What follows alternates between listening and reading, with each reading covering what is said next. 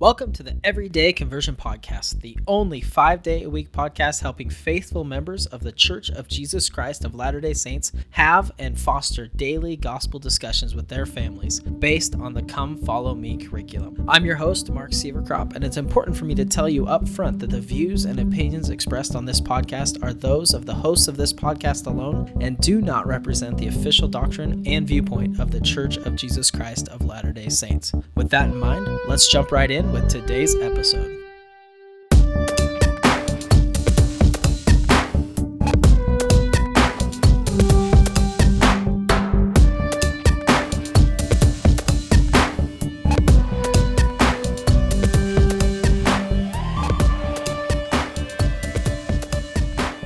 The chapters for this week center on numerous accounts of people being healed from all manners of sickness and afflictions. Two things are present in every one of these miracles: faith and the power of Jesus Christ. The Bible dictionary states that faith is a principle of action and power. It is also the first principle of the gospel. I love the faith exhibited by the centurion in Matthew chapter 8, verses 5 through 13. Listen to this account. And when Jesus was entered into Capernaum, there came unto him a centurion, beseeching him, and saying, Lord, my servant lieth at home, sick of the palsy, grievously tormented. And Jesus said unto him, I will come and heal him. The centurion answered and said, Lord, I am not worthy that thou shouldst come under my roof, but speak the word only, and my servant shall be healed. For I am a man under authority, having soldiers under me. And I say to this man, Go, and he goeth, and to another, Come, and he cometh, and to my servant, Do this, and he doeth it. When Jesus heard it, he marveled, and said to them that followed, Verily I say unto you, I have not found so great faith, no, not in Israel. And Jesus said unto the centurion, Go thy way, and as thou hast believed, so be it done unto thee. And his servant was healed in the self-same hour. The centurion's faith was such that he knew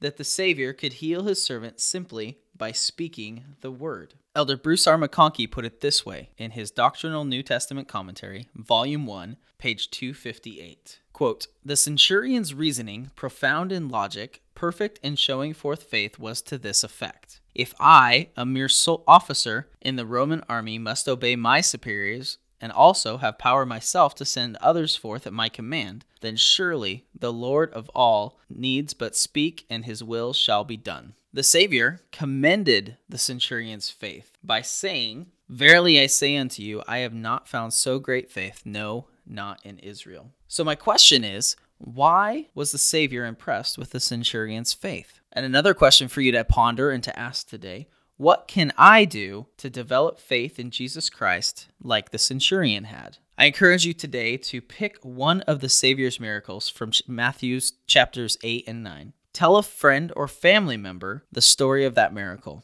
and share with them what it teaches you about faith. Just like Christ could heal the centurion's servant without being physically present, he can heal us physically and spiritually today. I'll conclude with this from this week's Come Follow Me lesson. When you read about a blind person or a leper being healed, you might think of the healing, both spiritual and physical, that you can receive from the Savior and hear him say to you, Thy faith hath made thee whole.